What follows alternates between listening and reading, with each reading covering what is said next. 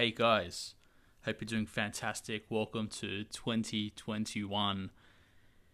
And we've put 2020 behind us. I hope you had a fantastic break. I hope despite where you are listening and despite what's happening in your pocket of the world, that you were able to take some time off to adjust, to clear your mind, to think about opportunities that lie ahead. And one of the things that I want to start off this episode talking about is really that there's so much news about the challenges we face. There is so much uncertainty in our world.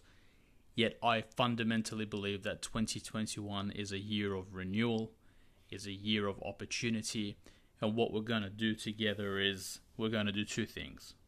We're going to look at the threats because we're not naive. We don't live in a bubble. And we're going to address the threats. We're going to look at everything that's going wrong, but we're going to channel our energy to then find the opportunities that are available for us in all of these challenges, in all of these threats.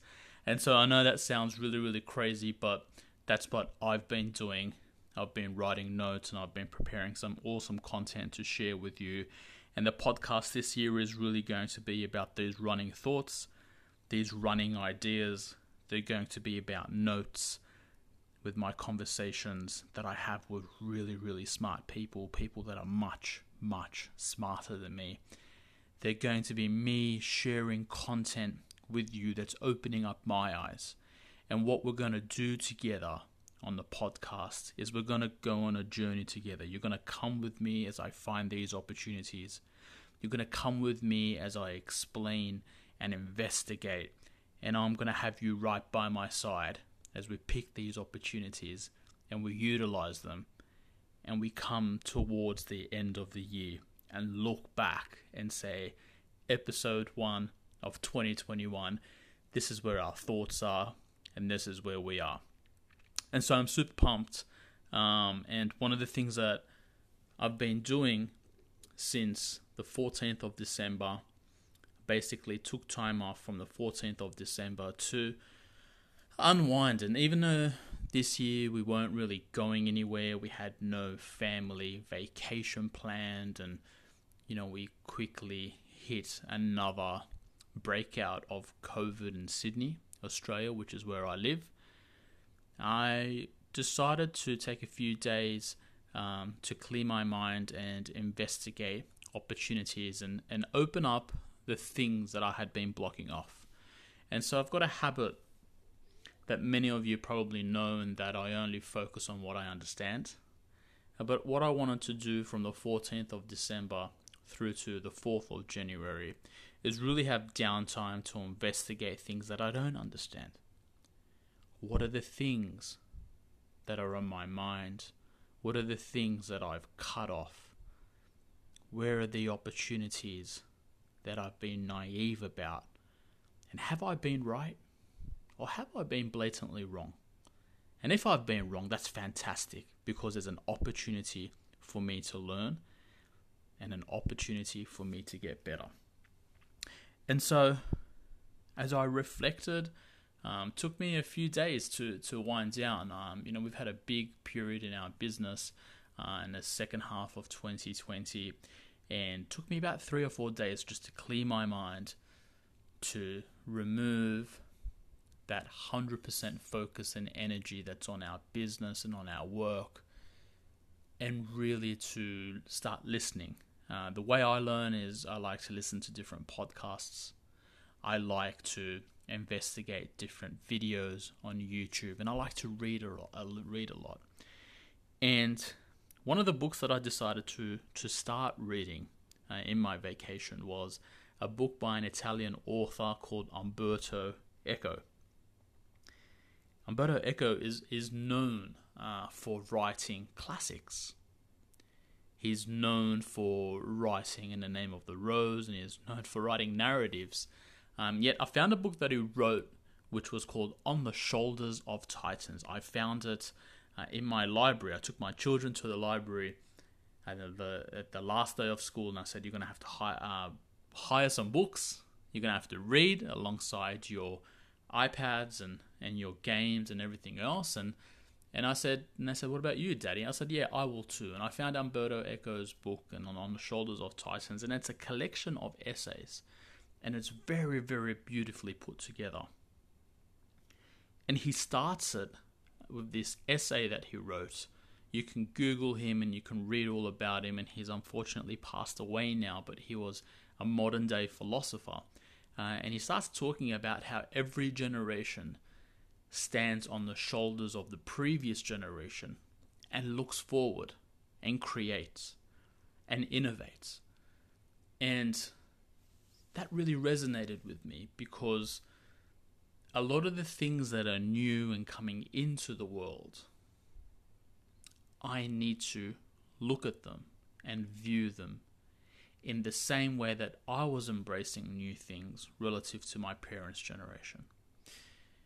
In the same way that when my parents saw a color television or a man landing on the moon or modern day finance, they were looking forward and standing on the shoulders of their parents who had survived wars and so on and so on and so forth. And so when I sat down and said, what are the new technologies that are really frontier technologies that I've dismissed, or the opportunities that I've dismissed that are up and coming and cutting edge? And I decided that the cryptocurrency space, the Bitcoin space, in particular Bitcoin as an asset, is something that I had took time over the years to learn about, but I had never taken time to understand. I had never taken serious time to understand it and to form a basis on it. I had dismissed it. And the reason for that is, I remember one of my best mates in 2011 sent me an SMS. I was on TV, I was doing a lot of financial media coverage as part of my role in 2011, and he said, what do you think about Bitcoin? And I had no idea what it was. This is 2011 when it was really, really fresh, and I Googled it and I saw that a Bitcoin was worth $100 and it had gone from something really, really tiny. And I said to him, man, I don't understand this, but stay away. It seems like a bubble to me. And how wrong was I? How naive was I? Because Bitcoin then went from 100 to 1,000 to 5,000, topped out at 20,000 in 2017. And in 2017, I was really resentful, and I was calling it a bubble, and I was calling it rubbish, and I was calling it crap, and it fell, and it fell, and it came back more and more. And in 2020, as markets came down, Bitcoin bottomed. But then it started to rise. And it started to recover. And so I said, I'm going to take time out. I'm going to understand Bitcoin. I'm going to really try to investigate what this is about and whether it's crap, as I thought, or whether I need to change my mind. And so what I did is I started to look at Bitcoin in particular in the context of cryptocurrencies. I started investigating and learning about cryptocurrencies and how technology has come about in finance and in payments and is making so many improvements. Again, things that I knew, but not necessarily things that I had stopped to understand and to think about. And the more I learned, the more I started to really appreciate Bitcoin. For the following reasons. The main reason is that Bitcoin has a maximum supply of 21 million coins. To me, that is 90% of the game with Bitcoin. Every single thing that I hear, I always go back to those 21 million coins. It is rare, it is finite. And if you think about all the rare assets in the world, they continue to go up. I've been sharing notes with you and I've been talking to you guys like a broken record over the past couple of years of how the value of money is falling, how paper money is worthless, how you need to think about investing in things that are going to give you growth and wealth, and how paper money, currency, Australian dollars, US dollars, Great British pounds, are becoming more and more worthless because governments keep printing them. All the stimulus that we hear about on the news to address the pandemic is all printed money. It's all borrowed money. It's all made up money. And as they create more and more of it, things that are rare like diamonds, things that are rare like luxury real estate, things that are rare like Picasso paintings and Rembrandts and all these things that are really rare continue to rise in value because the investors that have a lot of cash don't want to be holding this paper money. You know, you earn 0% today in the bank when you put your money in. And there is no incentive to hold paper money. And there's an incentive to go and find other things to invest in. And then there's Bitcoin. This technology that's decentralized. It's not owned by anyone. There's no company behind it. It can't be manipulated by a CEO. It is a finite amount of 21 million coins that can be transferred between any two parties anywhere in the world in a decentralized way, with no government in the middle, with no business in the middle, with no one there to stop it. And because there's only 21 million coins, the value keeps rising. And that was my basis for opening up my eyes and revisiting Bitcoin.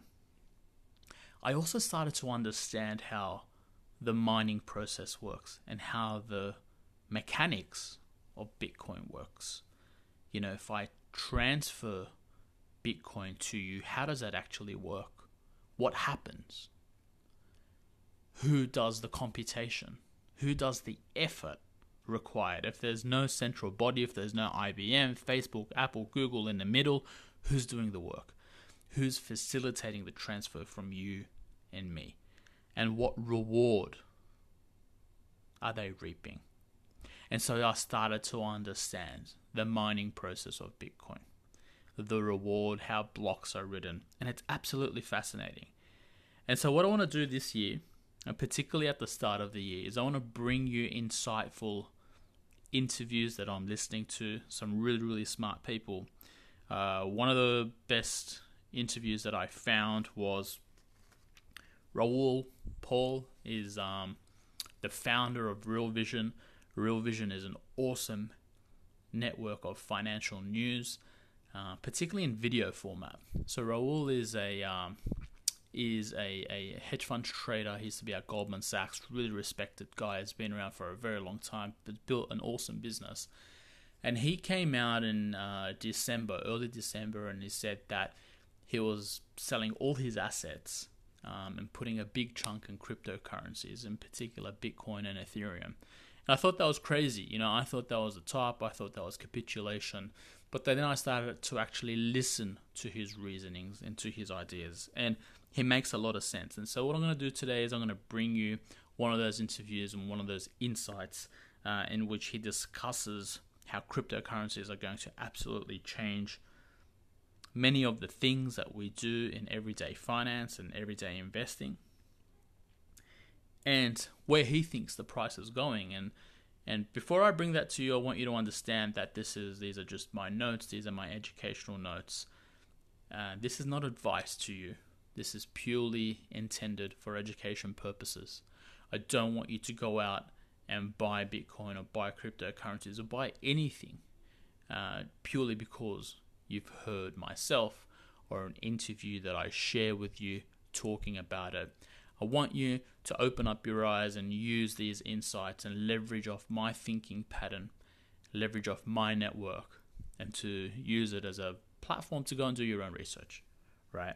So please keep that in mind, guys. I really, really want to make sure that you understand that we're sharing big picture ideas here about the future, about 2021. And one of the other things I'm also really interested in is the network benefits. So what I mean by that is, if you remember when Facebook first came out, it was a platform that was really used by a few people. It wasn't really mainstream. It wasn't really a major lifestyle thing. Same with Instagram, same with WhatsApp, same with every single technology that's came out. But at some point, they hit a certain critical mass, and the value of the network becomes so valuable that it sort of justifies the existence of that thing. So think about WhatsApp, for example. If you've only got 2 or 3 of your friends on WhatsApp, you can't really use it as your main messaging application. But if you start having 20 or 30 or 40 or 50 or 60 or 100 of your friends on it, it not only becomes valuable to you, but it starts to become valuable to them. And the value of the network grows the more people that use it. That's why these technology businesses are so valuable. That's why we hear about these crazy valuations. And that's why I believe Facebook buying WhatsApp for $1 billion was one of the steals of the century. When they did that deal, everybody thought they were crazy. Today, WhatsApp is one of the reasons why Facebook's stock price is where it's at. There's a lot of angst about where that goes, what that means, but WhatsApp is the number one messaging application in the world. It's the number one way people talk to each other. And I really believe that Bitcoin's on that course. Cryptocurrencies will really become the future of payments, the future of money, and the future of finance. And while today we transact Australian dollars and US dollars and pounds in our local currencies, Bitcoin will become a bigger and bigger part of that process. I don't know how that will come about, but I do know that as it starts to hit $500, $600 billion of value, we cannot dismiss it because the network effects are getting larger and larger. And so again, this is something that in this chat that I'm going to bring to you today is discussed. It's very interesting. And I'm going to put a bow on this and now go into that. And I just want you all to know that while the world is so uncertain, there are many opportunities that are about to come about.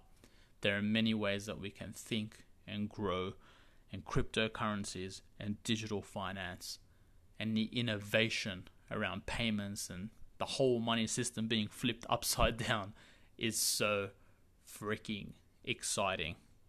And I'm pumped. And I'm going to bring you these opportunities this year. So thanks a lot. Make sure at the end of the chat, you have an opportunity to share this podcast with someone that you think might find it interesting. And give us a rating on Apple Podcasts. Really appreciate it, because when you rate it and when you write a comment, Apple's algorithm will actually say, hey, this podcast is insightful, and we'll start serving it to more and more people. So it meant a lot to me personally. If this year, if you're liking the content, you can do that. We get thousands of listeners per episode, and I'd love for you to magnify that and to share it so we can reach more people. Thank you. God bless. And now let's go straight into it.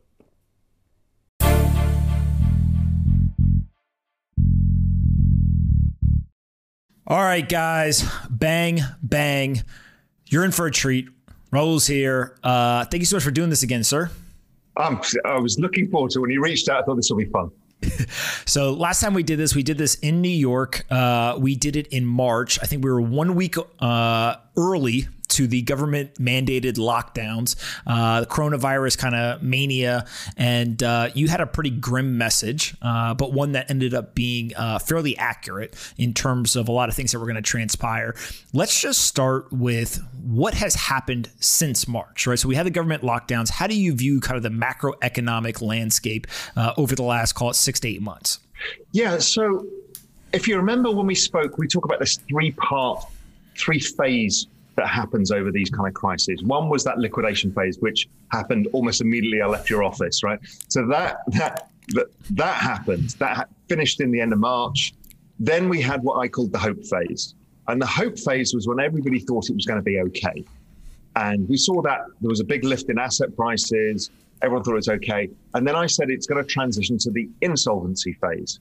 And that's where we start to see the drag on GDP growth going forwards. And that in itself would start to see people get laid off again. The stimuluses disappear, small businesses go under, and that process unfolding. So let's look back and okay, how did that do? So the hope phase was dead right. Now, what surprised me is the hope phase in markets never went away.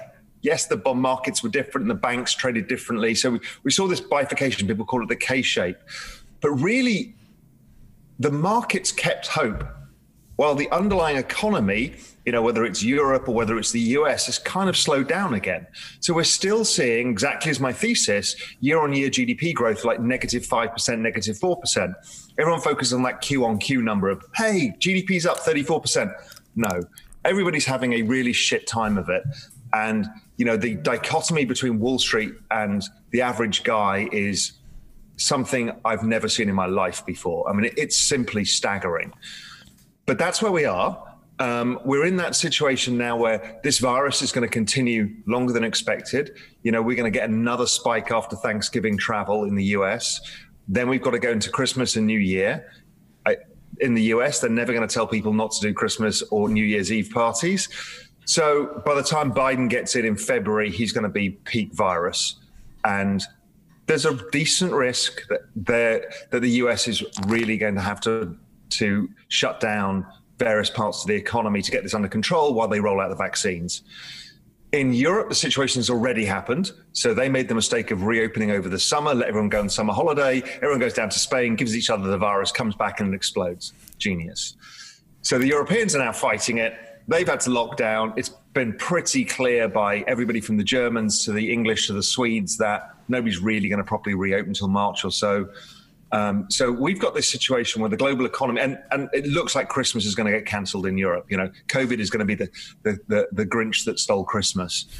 And that's, in Europe, huge spending. So the economy is going to be weak. It's going to be weaker for longer. All of those shops and hairdressers and restaurants, all of that stuff that rely on Christmas and New Year, it's done. So that's the situation we're in.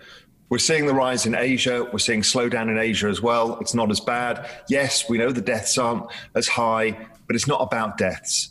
It's about your mum taking evasive action, staying at home, not spending, you not going to see her for Christmas, not bringing a bunch of presents with you, not bringing your siblings there. It's just natural human behavior. So everyone just needs to ignore the politics of it. It's just humans, and we just do the same kind of thing, which is we're risk averse.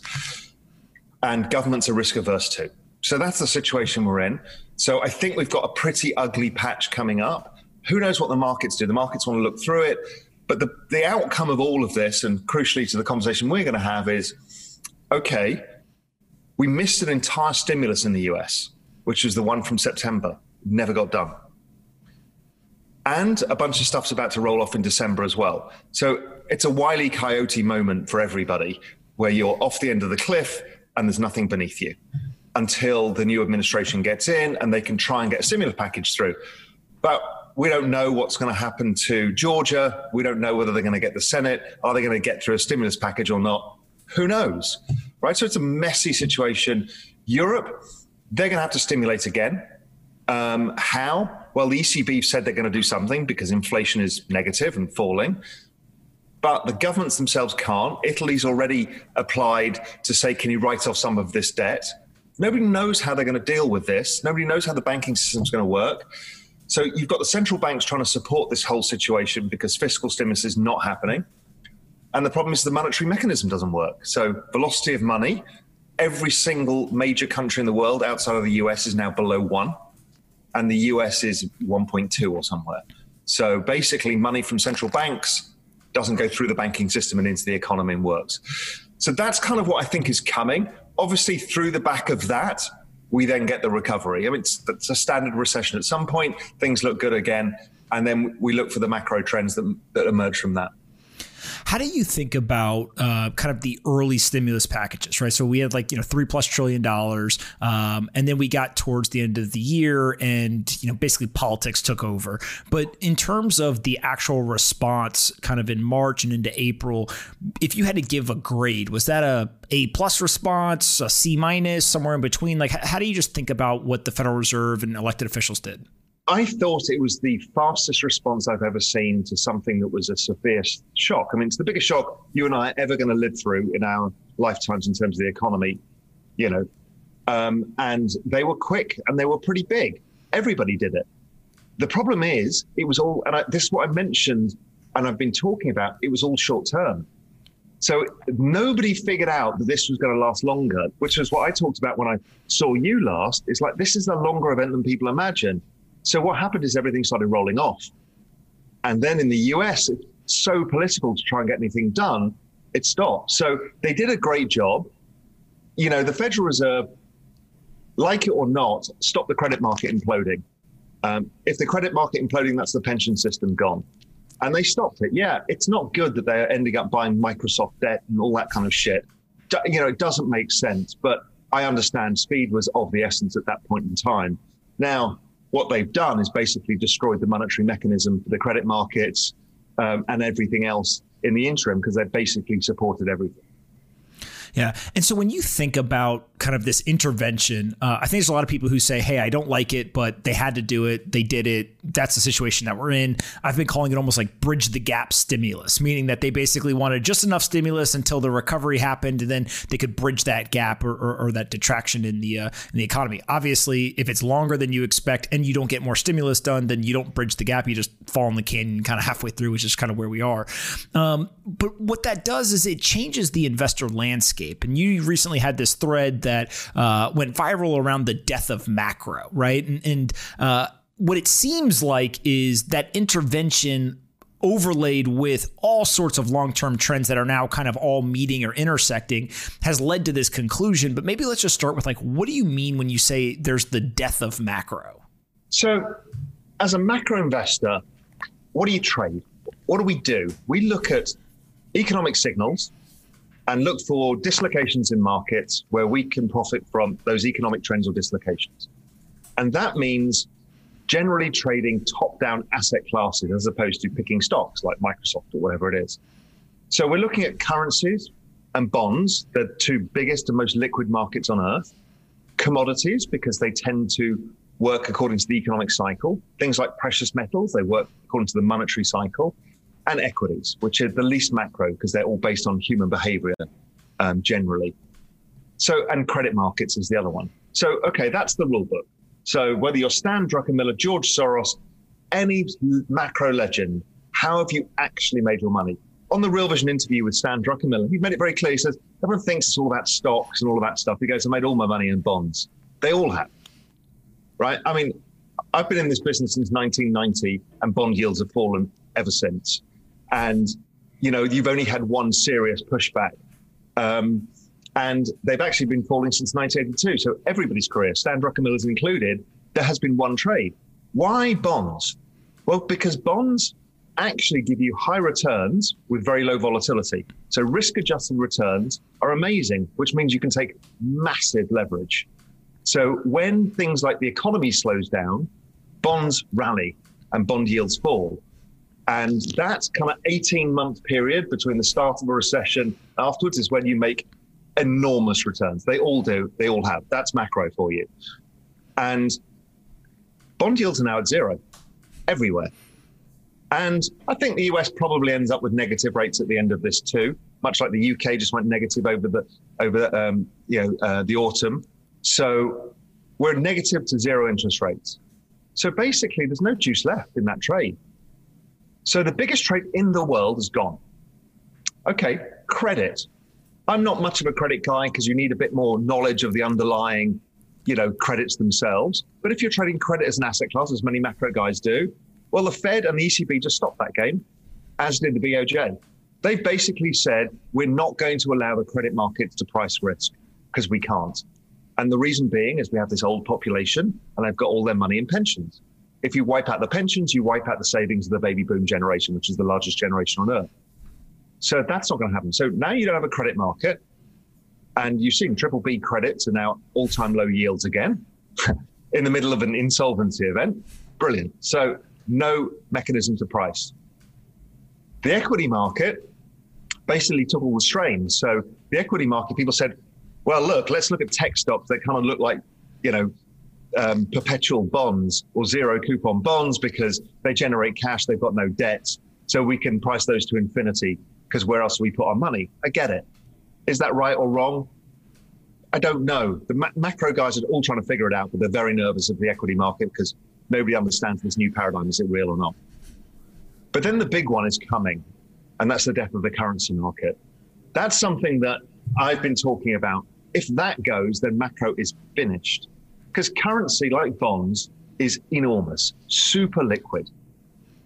Trades for 3 or 4 trillion a day. So it dwarfs anything else.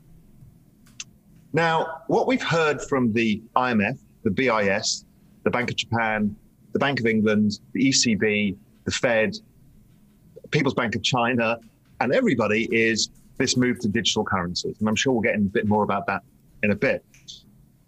But what's been clear is the IMF are pushing for an agenda, which is the new Bretton Woods. And Bretton Woods was an agreement amongst nations, basically to peg all their currencies to gold.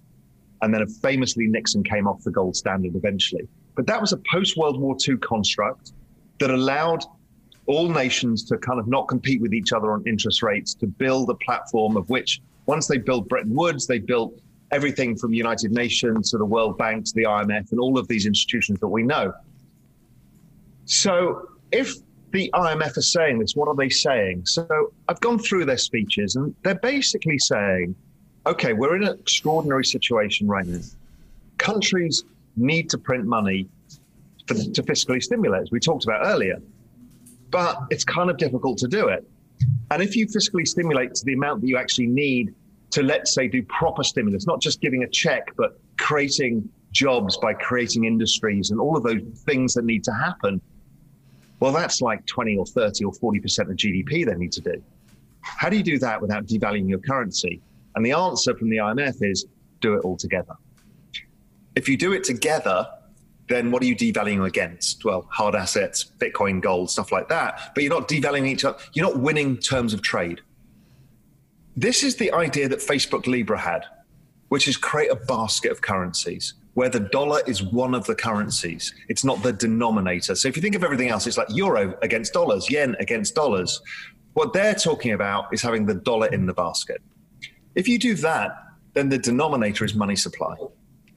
So it becomes a very stable thing because money supply, yes, at times it goes a lot, but it doesn't grow that much. So then what you're basically doing is dampening currency volatility down to zero. And so in that world, let's say that we play this out and they actually successfully create, a basket of existing sovereign or nation state backed fiat currencies. And there's kind of this quote unquote one world currency, right? However you want to think about it.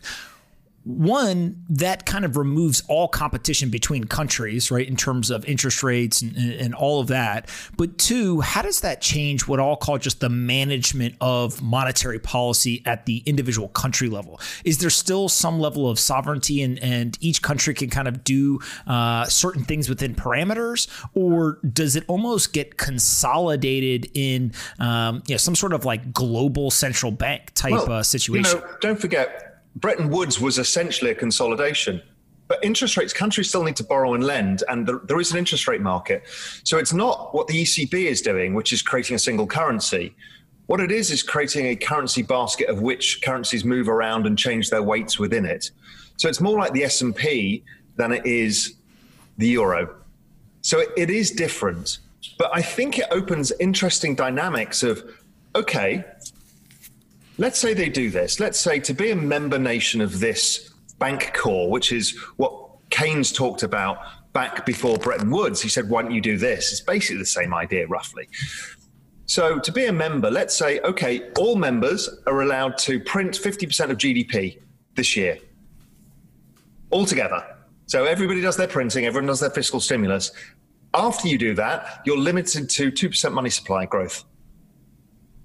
Or if not, you're out of the basket, so you get worse trade terms. Okay, well, that's interesting, because then you're actually turning it into something that has a limited money supply growth. It actually looks a bit more like Bitcoin. Obviously not in many ways, but in terms of supply. Now, will nations cheat? Will it all go wrong? Of course, they're central banks, of course. But, there's interesting mechanisms that they can create out of this. And I think there was a tweet that Sahil Bloom put out today about the Overton window. This is an Overton window. Basically, anything is up for grabs, much like it was after the 1930s when all of these institutions were built, and after World War II too. Anything can happen right now. And this is fascinating. This whole central bank digital currency thing, that's going to lead us into a whole new world. But the death of macro seems like it could be a reality. Now, obviously, that's slightly flippant because macro moves around into different areas. Now, in a world like that, what does it mean for emerging markets? It's probably exceptional. Because let's say you're South Africa. You get killed every time the dollar goes up and you can't export your goods and all of that sort of stuff. But if you have a stable currency to trade in, well, you're going to do much better. So it's probably incredibly positive for emerging markets. Okay, that's interesting. What does it mean for commodity markets? Well, maybe they become less cyclical. How do countries compete with each other? I don't know. It's probably technology. It's, how do you attract capital in that world when it's not interest rates necessarily? It becomes really interesting as a thing. And then how does obviously Bitcoin and gold and stuff like that fit into that? Really interesting. So macro could shift it. Maybe it doesn't. But there's a once in a lifetime, not even a lifetime, a once in a century opportunity to change the construct of the system. Now, whether it's any better or not, I think it'll be better, but it won't solve the problems. Fiat money is a bigger problem itself. For sure. And I think one of the most interesting things is as this kind of death of macro trend accelerates and becomes kind of more real, what we're starting to see is many of the quote unquote legends of Wall Street, who really are just macro traders who have done very well for themselves. One by one, they're raising their hand and kind of revealing their interest, intrigue, and positions in crypto in general, right? Usually it's Bitcoin they start with, but kind of you see everyone starting to not just do it, but be public about that position, to go on television and talk about that bullishness that they have behind the trade. Let's start with Bitcoin. I think last time we talked, you were kind of single-digit percentage exposure to Bitcoin, and then you had kind of what I'll call quote-unquote traditional portfolio, but traditional for you versus others.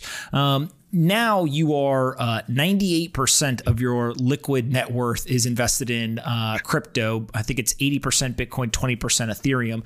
Let's just start with what changed or what were the things that went into you going from single digit percentages to more than majority and kind of almost all of your liquid net worth being so bullish on Bitcoin and Ethereum. And again, look, I'm a macro guy, so I don't expect anybody to follow me. You do the same with your allocation. You're looking at it from a macro perspective. Other people can't take the risks.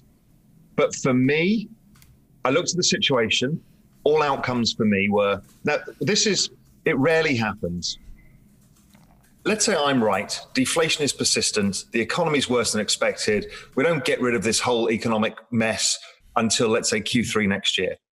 Okay, so the answer to deflation and slow economy is printing of money and more fiscal stimulus. Okay, let's then push that aside and say, no, Raoul's a total idiot. He's completely wrong. The markets are right. Inflation is everything. In an inflationary market, well, Bitcoin and gold do well. So here we've got a smile where the least likely outcome, which is everything just returns back to kind of 1.5%, 2% GDP growth, and we all forget it's just happened. That's not going to happen. Simply not going to happen. Maybe it does, but that's the risk that we all run in the Bitcoin position. So basically, inflation, deflation of any sort, if we look at all the past episodes, whether it was 2008, 2012 in Europe, when Europe almost went under, and then periodically afterwards, the central bank kept stimulating, didn't stop. They're not going to stop here. So that to me is a good setup. Okay, so I've now got a good case. So then the case is okay. At that point, I said, right, gold, Bitcoin, those are my main bets. I own some bonds because I'm a deflationist, and I had some dollars and some other trading positions. Okay, fine. So then what changed is the charts. We'd all been looking at it. that the chart of Bitcoin was this beautiful, beautiful wedge pattern, triangle pattern, and it broke. So of course, I'm a macro guy.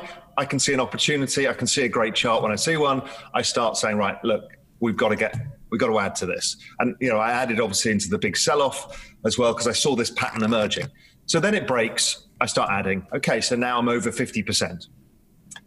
And just real quick, what were you selling initially to move capital? Was there a specific asset, or were you just going across all assets and kind of taking percentages? I was just reducing trading positions, because I just saw that this one had the propensity to make more money than anything else. But then it got to the point where you start looking at the charts, and I started digging into the charts and writing about it in Global Macro Investor, looking at the comparisons of Bitcoin versus all other assets. And I started tweeting about this, and this is before it really started happening. I'm like, look at these charts. Bitcoin is about to eat the world, right? It looks like it's going to become the super black hole of which it's going to outperform every single asset class on earth. I've never seen this before. Literally, I've never seen it. We've seen gold might be dominant, but you might have bought copper instead, blah, blah, blah. There's nothing, not even most of the Amazon and stuff like that looks like it's going to outperform Bitcoin. So that's when I start saying, okay, this is the time to really go for it, because it's a waste of capital to put it into anything else. Now, I'm not coming at this with the philosophy, the Bitcoinization of the world or anything else. I'm coming at here as a macro guy saying, I've never seen a more dominant opportunity in my entire lifetime. And if that is the case, it's time to really back your bet. Absolutely.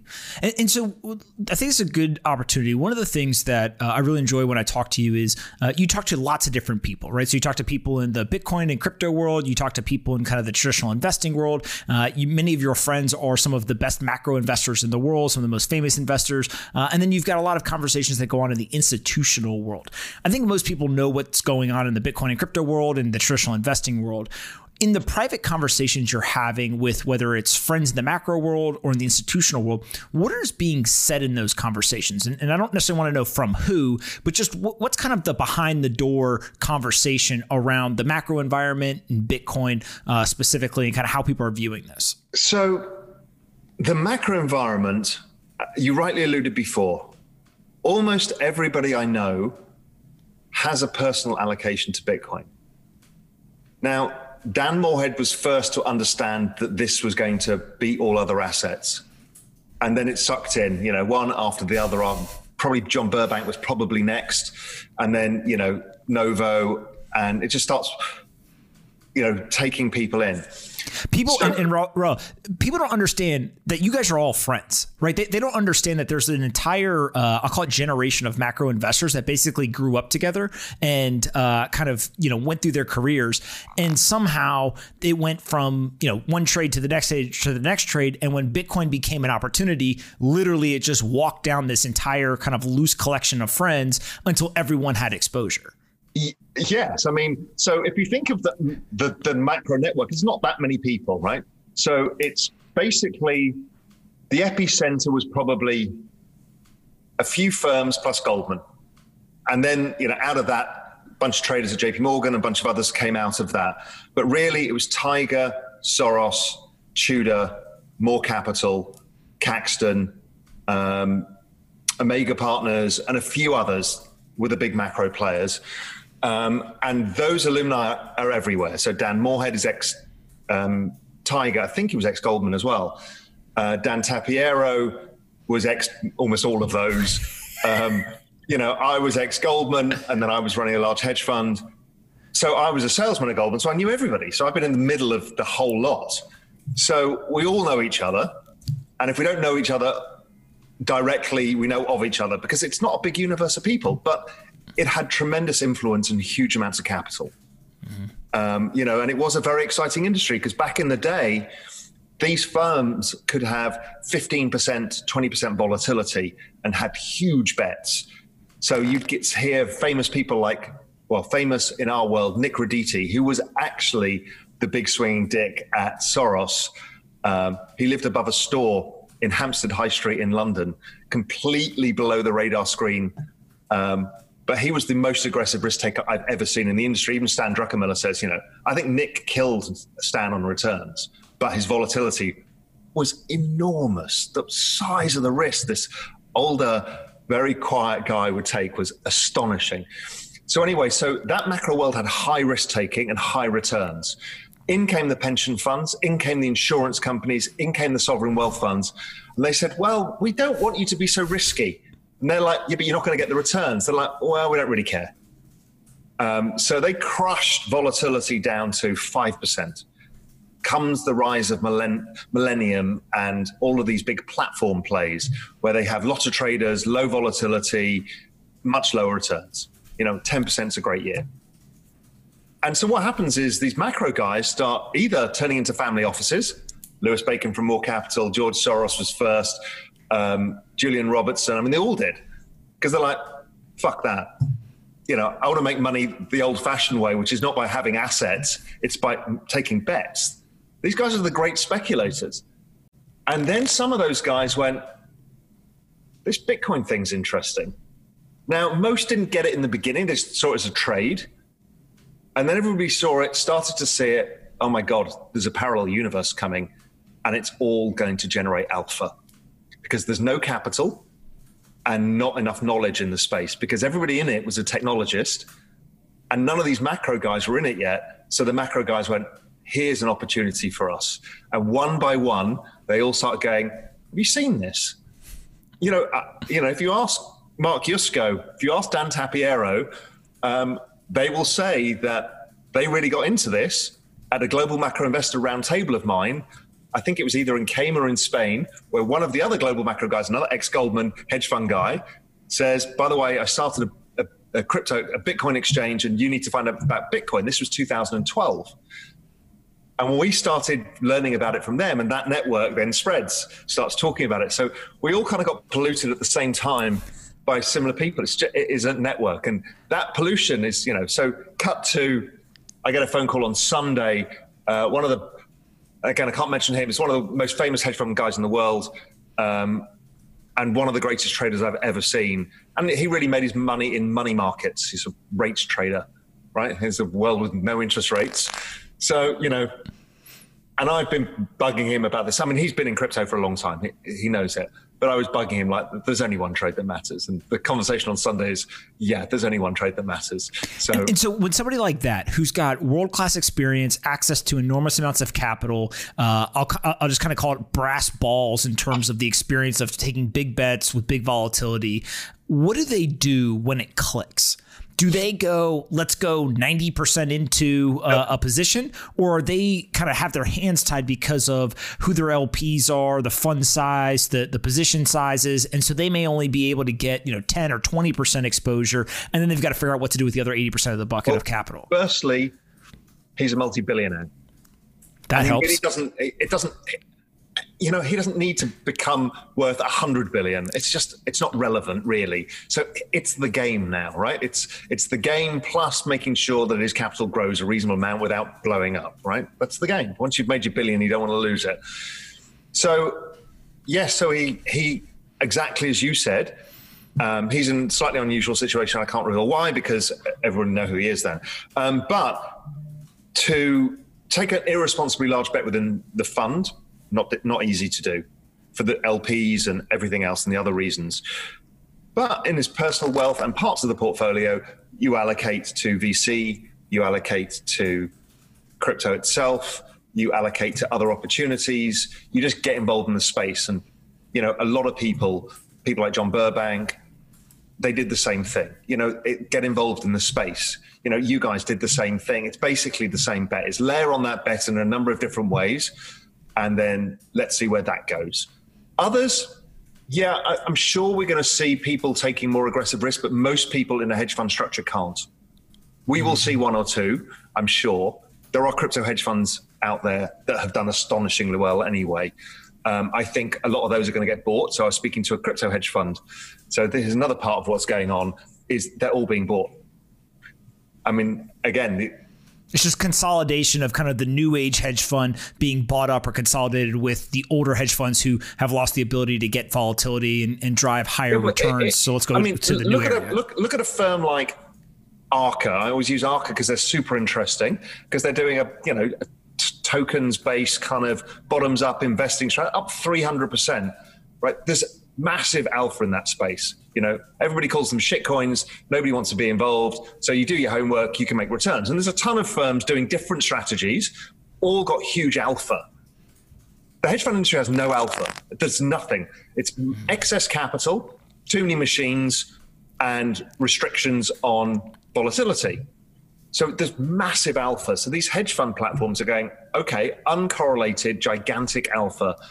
Nobody's seen this. A lot of the macro guys will have seen it in the emerging markets in the 80s and 90s.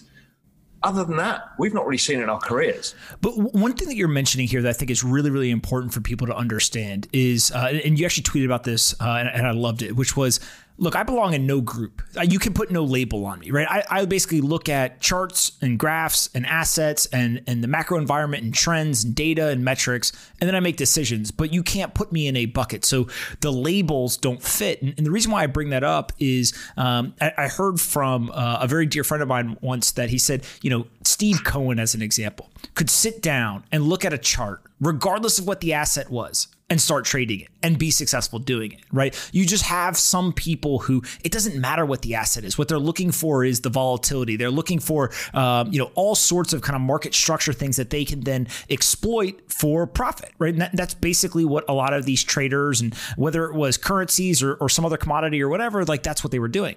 What I think is interesting is the difference between Bitcoin and, quote unquote, shit coins and kind of the rest of the bucket to somebody who is looking at it from a holding standpoint, right? Or an ownership standpoint. I put them in the investor or the saver category. There is massive, massive difference. You could draw a line in the sand that ends up, literally having tectonic plates shift in the earth because they're so different. But when you look at it from a pure, I'm a trader and I don't care if I'm trading gold, dollars, Bitcoin, or a shitcoin, all I'm looking for is volatility that I can capture returns on. All of a sudden, now you start looking for where is the opportunity. And I think what I hear you saying is like, it's definitely not in the traditional assets. It's in this new world. And then each person has kind of preference or an advantage in certain assets within the new world that they're going to go try to expose if they're a trader. So, well, here's something interesting about it is that's how it starts.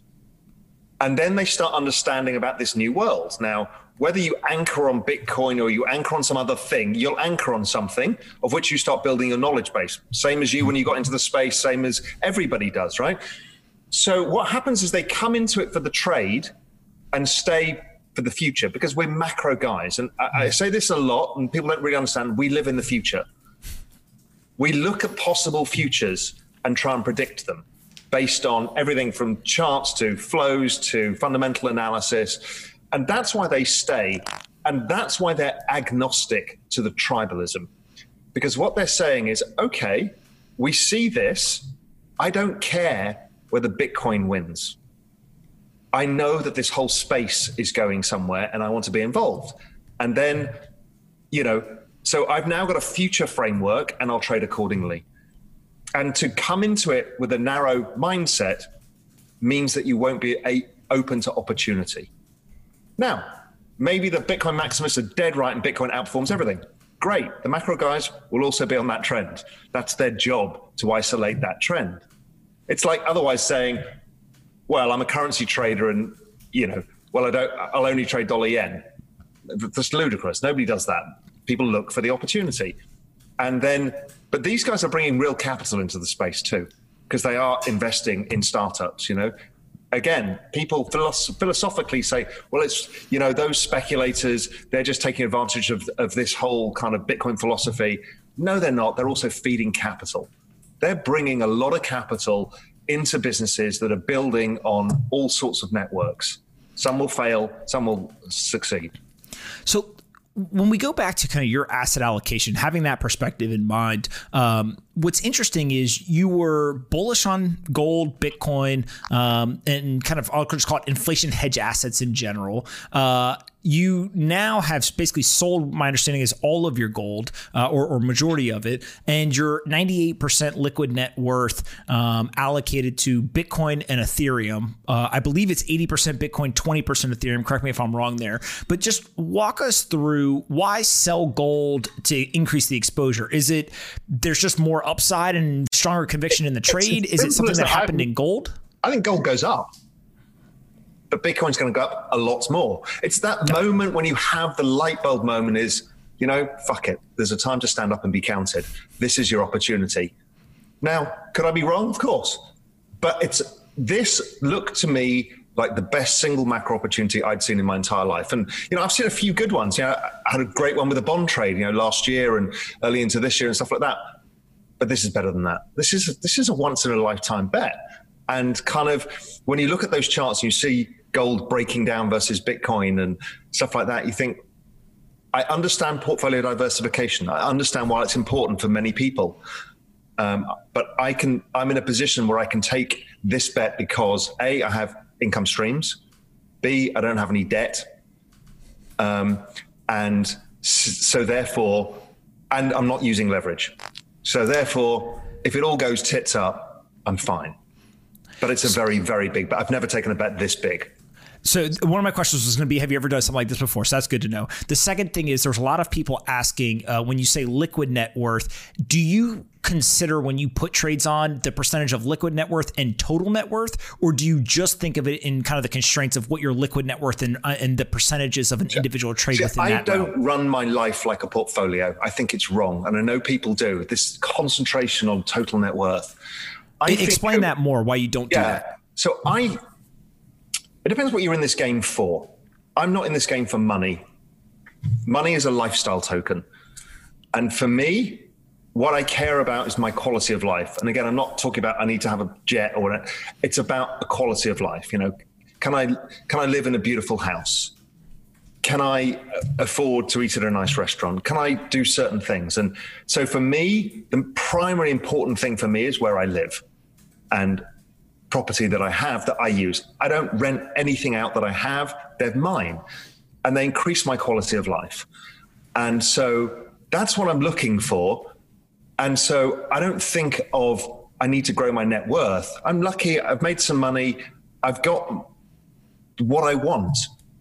Now, so then the speculation for me is A, the intellectual challenge, but B, you want to make sure you've got enough money to survive and do things. And, because there's always something you need to do. I need to do a ton of work on the house in Grand Cayman, and that sucks up a ton of money and, all of that stuff. And that's how I think of it. I just think of it as tokens. And if you get rich enough, then you probably give up with that game and you go and do something that you think is worthy, because you've only got one life. And if it's not all about making money. It's about having the best quality of life that you can possibly achieve for yourself and your family. Absolutely. 20% into Ether or Ethereum. Explain kind of what the thesis there is. Is it a market structure thing? It's a smaller market cap, and therefore if everything goes up, it should go up more? Is it something around kind of the value and the technology? What's driving the interest? There's a hunch that I have, and it's only a hunch, hence why it's a much smaller position. There's a hunch that from all of my conversations around this whole space, that there is a massive amount of human intellectual capital working in that particular space, because there's the flexibility of how Ethereum is based. And there's a load of flaws, there's flaws about everything. So, I'm not saying it's a perfect world. I also don't think of Bitcoin and Ethereum as the same thing. Bitcoin to me is this pristine collateral. It's perfect. I don't need, now whether everybody builds the Lightning layer and all the other stuff on top, great. I own tons of Bitcoin, but I see the amount of intellectual capital that's going into the Ethereum space. And I'm thinking, there's a chance that something really, really big comes out of this. And so I think of it as a platform. And it's a very crude way of looking at it. But if I see a lot of people all building on one platform, then the probability, as a VC, the probability of one of those bets paying off huge, let's say DeFi ends up being on there and it becomes a real thing, whatever it may be. Who the hell knows? Could be intellectual property rights. I don't know. Don't care. The point being is, I think there's a chance that Ethereum can have a larger market cap than Bitcoin. And that doesn't make it a better currency or a better investment. It's because by the nature of a platform versus an asset, gold is the purest form of money that we've had, and it's a $10 trillion asset. The currency markets trade $4 trillion a day, and they're not they're not in any way the same shape or form, but it's a bigger platform because more people use it. So the currency market overall is worth more. So I just think of it in those terms. And again, it's a very macro way of looking at it, which is not interested in the fight between the technologies and what tribe believes in what and how many coins can you measure and what's the total supply. It's like, okay, there is a chance here that this does really well, but I don't have enough conviction to make that my large bet. My large bet is Bitcoin because I have full conviction. Got it. And so one of the things that's so interesting, whether it's you or other macro investors, the common theme is obviously courage, conviction, but also open-mindedness. And I think that one of the things that crypto probably doesn't do a good job of is encourage the open-mindedness, right? It's very kind of tribal. Whoever's right, wrong, whatever. It's just a full-out, frankly, kind of intellectual war. It's like this war of attrition when it comes to ideas, which there's very strong benefits and there's some healthy nature to that. But when you look at it from a pure kind of trading and investment standpoint, having the open mind to read things, look at things, understand new things is really important. And so how do you one, stay open-minded as you get older, you get more experience, you kind of have seen things and you don't fall into the trap of like, I've seen this before, or I know how this is going to work, or I'm the smart person in the room, or there are things that you do, content that you consume. Like, how do you keep an open mind kind of year after year after year for long periods of time? One thing I've learned is you need to think more about human behavior and incentives and why people are doing things. So as you alluded to, why is it so tribal? It's actually a throwback to 2016 when there was a lot of these projects rising. Nobody knew who was going to win. Everyone put their money in them and you want your own to win, right? It's like going to the horse races and saying, sports teams, right? And that war is still being fought, and it's a false narrative now because Bitcoin's dominance as what it is now established. It's clear. It's institutionalized. That's over. So does it matter about the rise of these other things? That they're not in competition with each other, but human behavior is driving that. And I think as a macro guy, it's actually to my advantage because if you call it shitcoins, I want to know about it because I know there's opportunity because you're being dumb. And you're being dumb, not that you might be right, but you've got a closed mind. And if I'm up against somebody with a closed mind, I can find an edge. And that's how I look at this. And I look at this whole space and I see it's a very narrative-driven space. It's all behavioral-driven. So use that behavior to your advantage because within that is something interesting. I'm also intellectually interested in the future because that's what I do. And if somebody tells me not to look at Ripple, I will go and look at Ripple because you'll not tell me what to do. And I will find out myself what its flaws and what its potential benefits are and assess the probability myself. I may reach exactly the same conclusion as you. I may reach a completely different conclusion. But imagine if I do, and I don't own Ripple. I'm not getting into that fight, but let's assume I think it's got a 10% chance of becoming something much bigger, but the whole market is giving it a 0.5% chance. Well, that misalignment in risk reward is a huge opportunity. That's what we do in financial markets. We have to remain open. You can't trade financial markets and go, well, I'm only going to trade Apple. And every other company's a fraud. They're not as good because their phones aren't as good. I mean, that's ridiculous. What we look for is, okay, where is the secular trend change? What's the best vehicle to express that view in? Can I diversify that view? Can I add juice to that view? Can I create alpha around that view? So that's why I come at it, and I think all the macro guys, Dan Tapiero, we all come at it exactly the same way. Dan Moorhead, we just come at it differently. And I understand that some of the crypto community doesn't like that because it feels like we're kind of abusive of the space. But, much like I talked about with regulation, I get people upset when I say regulation's a good thing. Well, if you want to get rich, people are going to have to come into the space. And talking, and I joke about this, talking about cyber hornets, I'm sorry, it's not going to bring a single corporate treasurer or a single institutional asset allocator into this game. And if you want to get rich, you need those guys to come into the game. It's a really difficult thing because people don't want the traditional financial markets in this space, but they need it for it to go up. It's kind of weird. Well, and I think one of the things that you're really describing here is kind of the trend of technology adoption, right? There's kind of these different groups of people that adopt things. And so, the most extreme example is pretty much every electronic-based technology was adopted by criminals first, whether it was beeper cell phones, VPNs, all this kind of stuff. Now, they were doing it because they were constantly playing a cat and mouse game with police, right, or law enforcement, and eventually that stuff gets normalized and accepted in the mainstream. And so I don't see anyone walking around being like, cell phones, those are bad. Those criminals, they started using the cell phones first, right? Bitcoin, for a while, that was the narrative was, criminals use it. Now I think we're kind of escaping that and people are realizing, hey, this isn't just about criminal activity or anything like that. So there's pros to the adoption. The one thing, though, is that many of the people who are early, right, and if it works, they get financially rewarded for being early and having the courage and conviction to do it. But it also, the narrative does change, right? And to your point, the narrative has to change for some people to come in. And you get almost now kind of the suits versus, Well, look, you know what it's like with music, right? When you say, I love XYZ, Radiohead. I like them in their early days, right? That's the standard line. And it's the same thing. Nobody wants it to change because they want to have it as they want it to be, as they see it. The problem is this is a network. It's a live, living, breathing thing.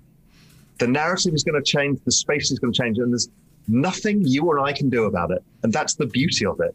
That's the beauty of a distributed network is it's nothing down to us. We're irrelevant in the picture. All we can do is get involved or not involved. As simple as that.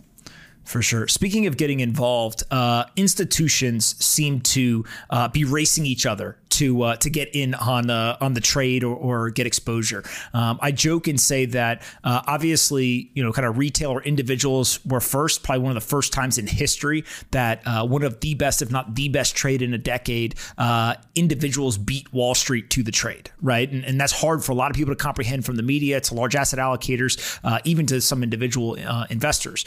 Now what we're seeing, though, is it's almost becoming cool or becoming necessary to have a Bitcoin strategy. And so it started with a lot of kind of the macro investors that we've already talked about.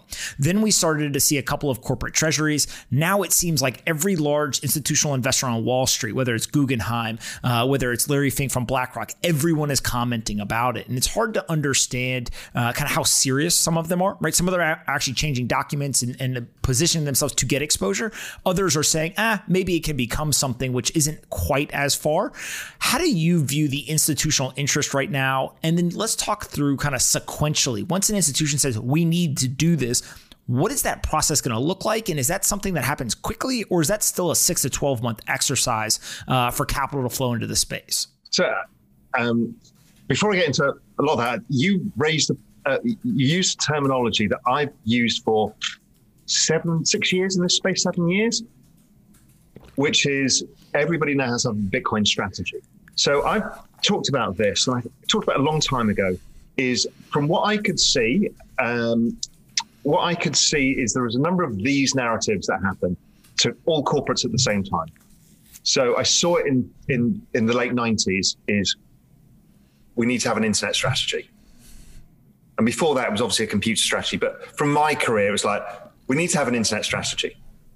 Then 2003, it's like, oh God, we need a China strategy, right? So everybody piled into China. Then 2010, it became, we need a social media strategy as social media kind of took over the world.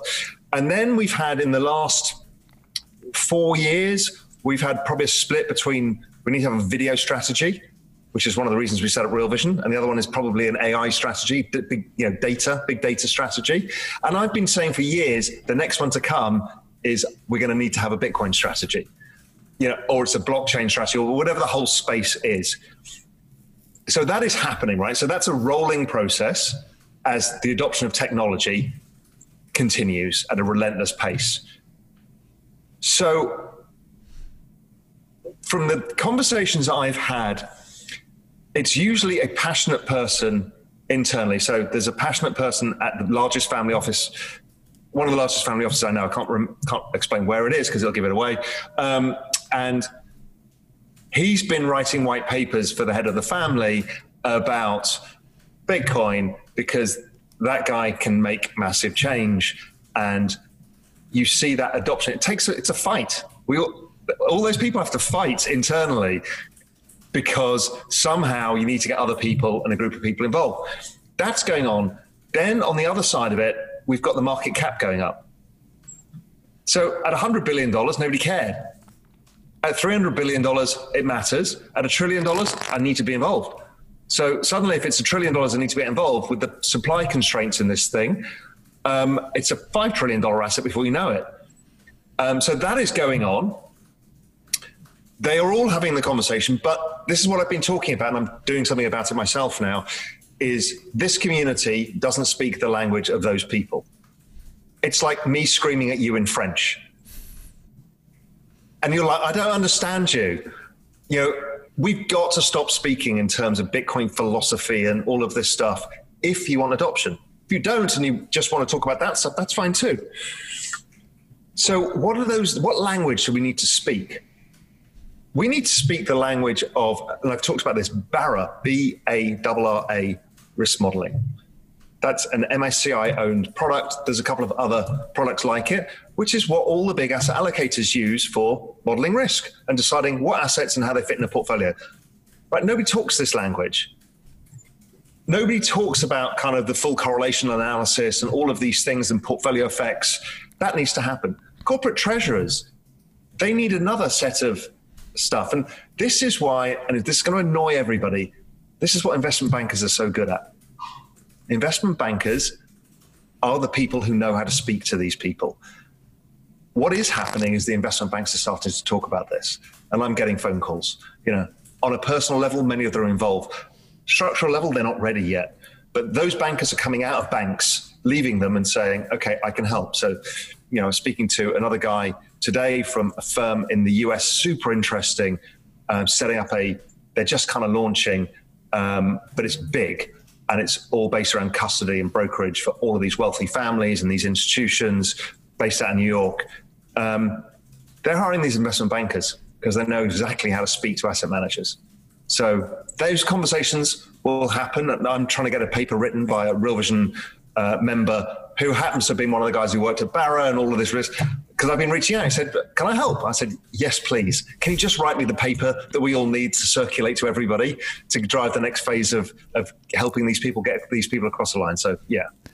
And so why is everyone's mind changing all at once, right? Whether it is individuals, whether it's macro investors, institutions, now you see even governments and corporations. I mean, everyone seems to be talking about this. And one of the frameworks that I use is Bitcoin is very quickly transitioning from contrarian trade to consensus trade.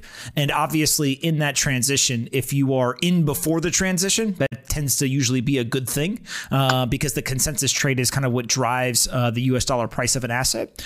But what is it? Is it the macro environment? Is it just the lights clicked and the career risk is taken away and now Stanley Druckenmiller and PTJ are in? Or what is it? All of those are signals. The actual things is all of us are uneasy. We've been uneasy since the financial crisis and probably since 2000. Anybody involved in financial markets has had a sense of unease. We've also had a sense of optimism about technology. And here are those things meeting. Here's the technological solution to the unease that we've been feeling. And so I think that's why it's resonating. And people come from different angles, whether they're technology, this is an amazing future, or like, this is all fucked, I need something to help me, the life raft. All of those people are coming together. That's quite a super narrative. And I think it's dead right as well. I mean, this is why, when I look through the other side, I think this is a fourth turning moment.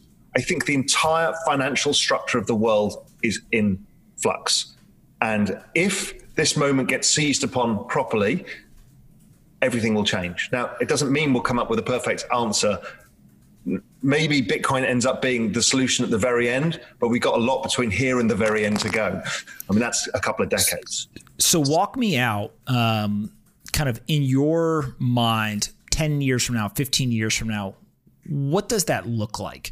Is it the hyper Bitcoinization that kind of hardcore Bitcoiners would describe? Is it something else? Like when you look out and you're talking to one of your macro investor friends or a family office or an institution, they say, hey, you got a lot of money allocated to this investment. Where are we going? How do you answer that? Okay, so the gateways that I'm looking for on a very macro perspective is, okay, we've seen the fintech layer being built. We've seen the banks kind of go, okay, this is going to happen. What do we have to do? We've seen capital coming into the space to allow these people to build stuff. We've seen various different platforms and different solutions to different problems and solutions to problems that aren't problems either. So we've seen that. Okay, so that's great. That's where we are now. So what's the next big catalyst? Next big catalyst in prices institutions, but they're not what's driving this space. The next part, because it's the disruption of money that's going on. The next part is what the central banks are screaming at everybody is they are going to change money. And my belief in that is they are going to change money, not only just in the basket that we talked about, or some way, shape or form, but they're also going to change monetary and fiscal policy forever. They're going to blend. So central banks will be able to do direct stimulus. Now, that means the rise of behavioral economics, which has been used in Silicon Valley for a long time. Facebook's built on it, network effects, Metcalfe and all, they're all the same thing. That is going to come into this space. So that means they can penalize you with negative 1% interest rates because you're a saver and give a student positive interest rates, or they could do anything they want within programmable money. Now, Benoit Cœuré from the ex-ECB, now the BIS, talks about this openly, that the central banks are going to go down two different paths. Some will just have a digital currency, which is just digital fiat, but it allows much easier transfer. And others will do programmable smart money. And clearly, people like the ECB are very interested in programmable smart money because they've got a banking system that doesn't work.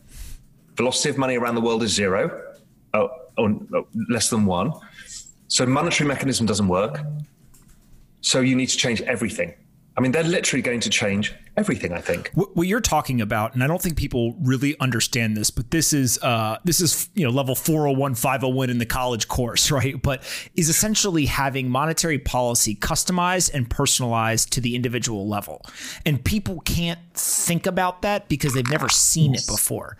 But it sounds like you do as well, fully believe that is coming. And it is part surveillance state. It is part, superpowers for a central bank. It is part technology advancement, like all these trends coming together. But this idea that I can actually treat you differently than your neighbor is the dream of a central bank. It's also, look, if I was given the same set of issues, let's say we're not going to get rid of central banks and go to Bitcoin overnight, and I'll come on to that process. So let's say I wanted to solve the problems that we've got now. This is genius. This is literally genius. Because if you have big data sets and behavioral economics, you can do some really, really powerful things. Now, the flip side is it's terrifying because it can be used nefariously, and governments are governments and they will edge towards that. We get that, right? I'm not saying that it's good, but it is also extremely good. If we had this in place through this crisis we just had, or the last crisis, we would have solved it so much faster. What interests me, again, it matters not what my opinion is. It's, is it going to happen? And what do we do? And again, people just get angry about it. I'm like, you can get angry all you want. If it rains tomorrow, you can get angry about it, but it's raining. Whether you like it or not, deal with what is. This is coming in one way, shape, or form. So, okay, we're now in the central bank digital currency world. We're 5 years out. That's when it's going to happen within 5 years, right? So the world's changing. It's a big explosion. The central banks have all said, we want the private sector to build out the fintech layer. Happy with decentralized finance, happy with Bitcoin. We just regulate people on and off ramps, make sure everybody can use it. Let's go, right? That's what the stage has been set. So then what's the next stage? Well, this is all fiat money still. And governments are governments, so they're going to use it for nefarious means over time. And we're going to get a bit more uneasy again about it. So what are we going to do? Well, there'll be some Latin American countries bored of having currency crisis after currency crisis say, well, you know what? I'm going to put Bitcoin into my reserve because Bitcoin at this point is probably a 10 trillion plus asset. that's when I think it's worth $1 million. So 5 or 6 years time. So some country, Costa Rica, goes, we're going to hold our reserves in Bitcoin. And then they get rewarded for it. Like Michael Saylor's just been rewarded for putting it into his company, right? It's the same process. And behaviorally and game theory will tell you that everybody else will start doing it. So then you have hard currencies versus other currencies, and it puts pressure on those other and so that's the process that can lead to hyper Bitcoinization. Yeah. Does it get there? Who knows? But that's the process. I want to throw out one kind of variation to this scenario, because I think what you just described is what I'll call the central bank perspective. Like, how does the central bank eventually adopt it and we get to hyper Bitcoinization? But one kind of stepping stone in that direction that I've started to think a lot about, and I want your opinion on, is actually switching cost and friction between currencies is very high right now. If I have dollars and I want euros, for most people, that means like literally going to the airport and going to a currency changer and getting ripped off and like exchanging money, right? I mean, like at the most basic level or fundamental level for the majority of people, like that is currency trading, right? Or exchanging.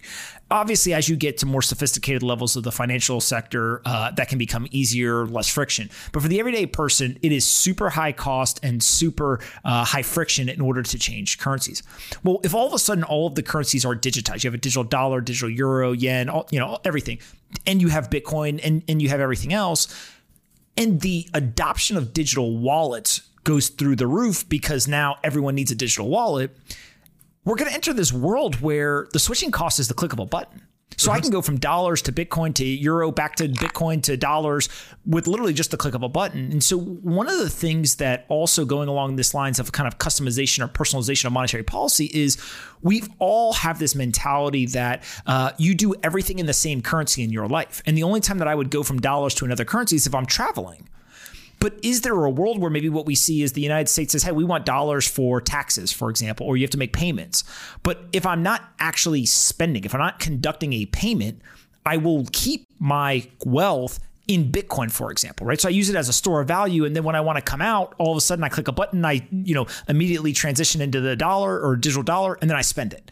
And so you now can almost get into this multi-currency type modality that allows people not to be siloed or kind of confined to a single currency in their life. They can now use currencies for different purposes based on the advantages or disadvantages that currency and that monetary policy provides. But I don't hear people talking about that. And maybe it's just because that world's never going to happen. I don't know. That's how every family office lives. Every single family office has done that for 50 years. They have a base currency where they have their expenses or their cash flow. Let's say they still own a business. Many of them will choose gold as a base asset, and they'll switch around currencies accordingly for interest rate differentials or other advantages. So that is normal. It's just not normal for average people because the friction costs are too high. But for wealthy families, it's normal. For hedge funds, it's normal. For asset allocators, it's normal. So yes, I think that's right. I think gold I've always talked about as a personal reserve asset, but it's clunky by actual physical definition. It's clunky, right? But Bitcoin, as you say, I got my wallet, I keep everything in Bitcoin, I flip in and out of where I need it, pay my taxes, I have to go to the store doesn't use Bitcoin because they're in the tax system. Fine, that's no problem. And I think that is part of the world that we will adopt it because it has uses for us, but that's the same use that the Costa Rica or whoever adopts it for the same reason. And it's that process of choosing it as a base currency for everybody that happens over time behaviorally, just because the winner takes all, essentially. But yes, people are going to get used to this. And again, they have no understanding what's coming. People just don't understand the amount of tokenization that's about to happen. All right. You are one of the most intellectually honest and open-minded people I know. So I've been looking forward all day to ask you this question. I want you to flip around on the table and argue against your bull position. What is the bear case for Bitcoin, and what would have to happen for you to change your mind and sell all your Bitcoin?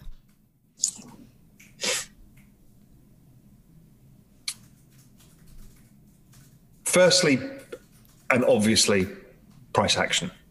And that's not, Raoul gets scared as the meme, don't scare Raoul. We can't, Raoul. It's like if there is a structural change in the pattern. Here's something I've been thinking about that I don't think anybody's thinking through, right? Come all in, institutional investors, right? We want you in. Okay, but then we've got a problem, is we're going to have to start dealing with month-end rebalances, quarter-end rebalances, where they become massive sellers. If Bitcoin goes up 100% in a month, which we've seen many times in the past, they end up selling 50% of their Bitcoin. Okay, that's suddenly a massive supply change to the market. So maybe the structure of the market changes in a way that doesn't have the risk reward that we're all expecting, because we're all a bit backward looking. I look at my price projections from a number of different angles, but maybe the structure of bringing institutions in changes it entirely, in which case the volatility gets massively dampened, the price spikes get dampened, and in which case you don't really outperform, let's say, emerging markets.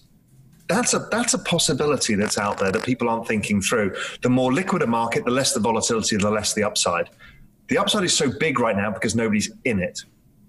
Now, are there other market structure things that you would put alongside that? So that's one kind of red flag or thing to watch. Are there other things that you would put in that category?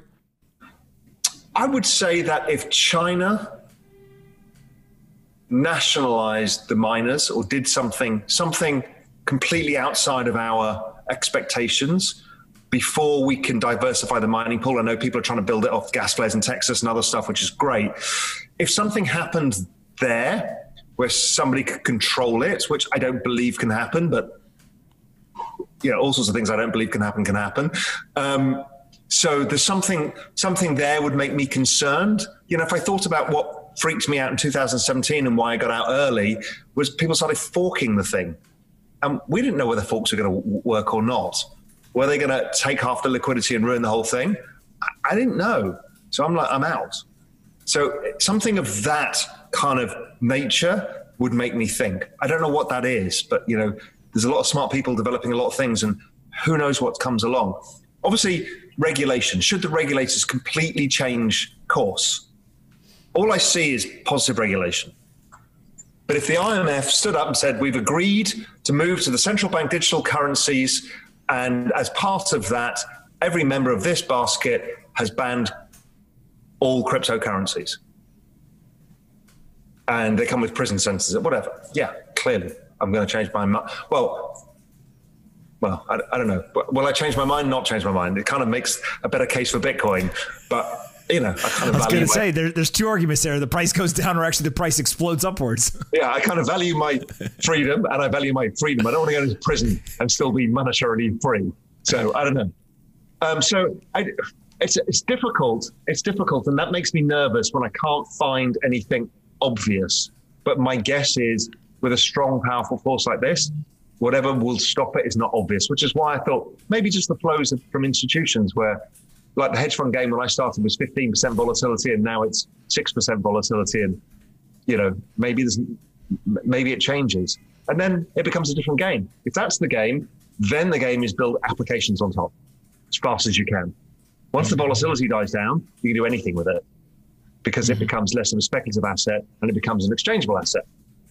It becomes money, basically, more moneyness. So, and I think that is, if you were to ask kind of the believers of Bitcoin, so not traders who are just looking from a financial return perspective, or people who hold it and believe, it's the next global reserve currency, et cetera. This idea of the transition of narratives, kind of the end game is it is a stable asset that can be used as a medium of exchange and a store of value. Part of what you're almost describing is like there's this trade-off between if I am a trader and volatility gets dampened, that's a negative. But if I am a holder and I believe it's going to be the next global reserve currency, that dampening of volatility actually furthers my argument that it should be the next global reserve currency, right? Like there's this yin and yang almost at play between those two things. And that's right? Because what we're trading is the adoption curve. That's all we're doing.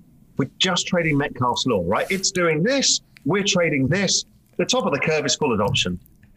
That's okay. Everyone has to play their part in that. And the end of it could be that Bitcoin is the world's reserve currency. Okay, we have to change the entire global mechanism for that to happen, great. We can all make money doing that too, because people are going to be building businesses. There's a whole world of stuff out there. But, for me, looking that far out, I'm interested in it. I think it may happen. I think there's a reasonable probability over time. I don't know how long that time is. And all I do know is from here to now is a long time. Absolutely. Another question that a lot of people had was, you've got this massive position, right, from a percentage base of your liquid net worth. What are the triggers that you would look to sell? So in a bull case, the price goes up. There's certain events that happen. So one is just like what would cause you to sell or incentivize you to sell? And then two is how would you structurally go about that? Is that a single trigger, I'm going to sell my entire position, or is that I'm going to sell into a bull market? How do you think about it? Basically, the answer is what I talked about, lifestyle tokens. Okay. I am actually taking another huge risk is I've built and run a business. And that's been a risky, hardworking enterprise. And I don't take any money out of that business. I draw an extremely small salary. So for me, I have foregone current returns for future returns. So if Bitcoin goes up a lot, I'll take some chips off the table. And so then I can know, okay, fine, anything happens, I'm safe. I always trade from a position of security. And then I just run the rest. Now, yes, I would probably scale out over price objectives and hold a core position over time, because I do think it goes a lot further up over time. And so, can I suffer the downside? Will it be as large? Will it be a 90% downside this time? Highly unlikely. It'll look more like a commodity cycle, so probably 50%, 60%. But it could be, the usual 3 or 4 years. And, I would happily participate in that, and just not worry about it. If I took some chips off the table, everybody's safe. I can do what I want to do and I don't have to worry. What are the charts or metrics when you wake up every morning that you check first? Right. And I think of that as kind of the things you check when you first wake up have the highest level of importance or signal. What are those things for you? So next to me is my Bloomberg screen. So, my Bloomberg screen is one whole group is all stock markets, and I actually don't look at them a lot. Well, I kind of do, but I don't really care because I don't even understand it any longer. They're so driven by human behavior that I'm like, whatever. I look at the bond market because the bond market is the truth of what's going on in the underlying economy. So it's always useful. Quick check of bond yields going up or down, anything going on. Quick check of commodity markets, just because, again, they're somewhere between sentiment and bonds. They're kind of economic, but slightly thin. And then I check currency markets, of which I include Bitcoin as one of my currency positions. So that's what I just very quickly glance that. Okay, so now I know what's going on. Then I go to news. So I start with Twitter, unless you've been on my feed asking questions, and I'm like, fuck, I can't even look at anything on it. So then I'll flip to the FT and, flick through some headlines or Bloomberg. And when my Twitter feed is cleared up, I'll go back through it and be able to read what's going on. Because Twitter is a great hive mind. I also use the Real Vision Exchange. There's some really smart people on that. I'll then go and see what content was out on Real Vision that morning. And I'm up early. So usually I'll watch a video on Real Vision, go through my email, go through all the markets, all between kind of 5 and 6:30 in the morning. You mentioned Real Vision. It has become one of, if not the go-to resource for kind of macro content. For those that don't know, Real Vision is basically take all the great aspects of YouTube, but bring the smartest people in finance on, and basically they interview each other. And so you can imagine the quality of the information, the insight, and just kind of what you can glean from that. How has it gone so far? And kind of talk to us about the growth this year, the launch of the crypto division, I guess you would call it, and kind of how you view the progress of Real Vision so far. Yeah, one of the premises behind Real Vision is that financial sense of unease.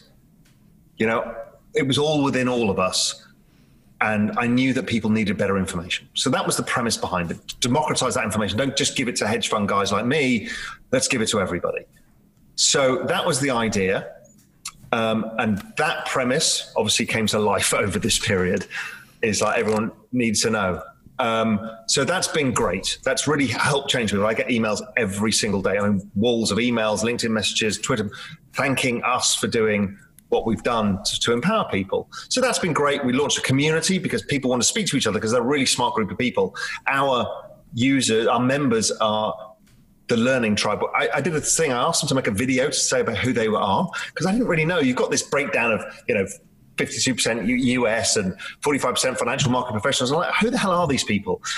Amazing. We've got like 300 videos.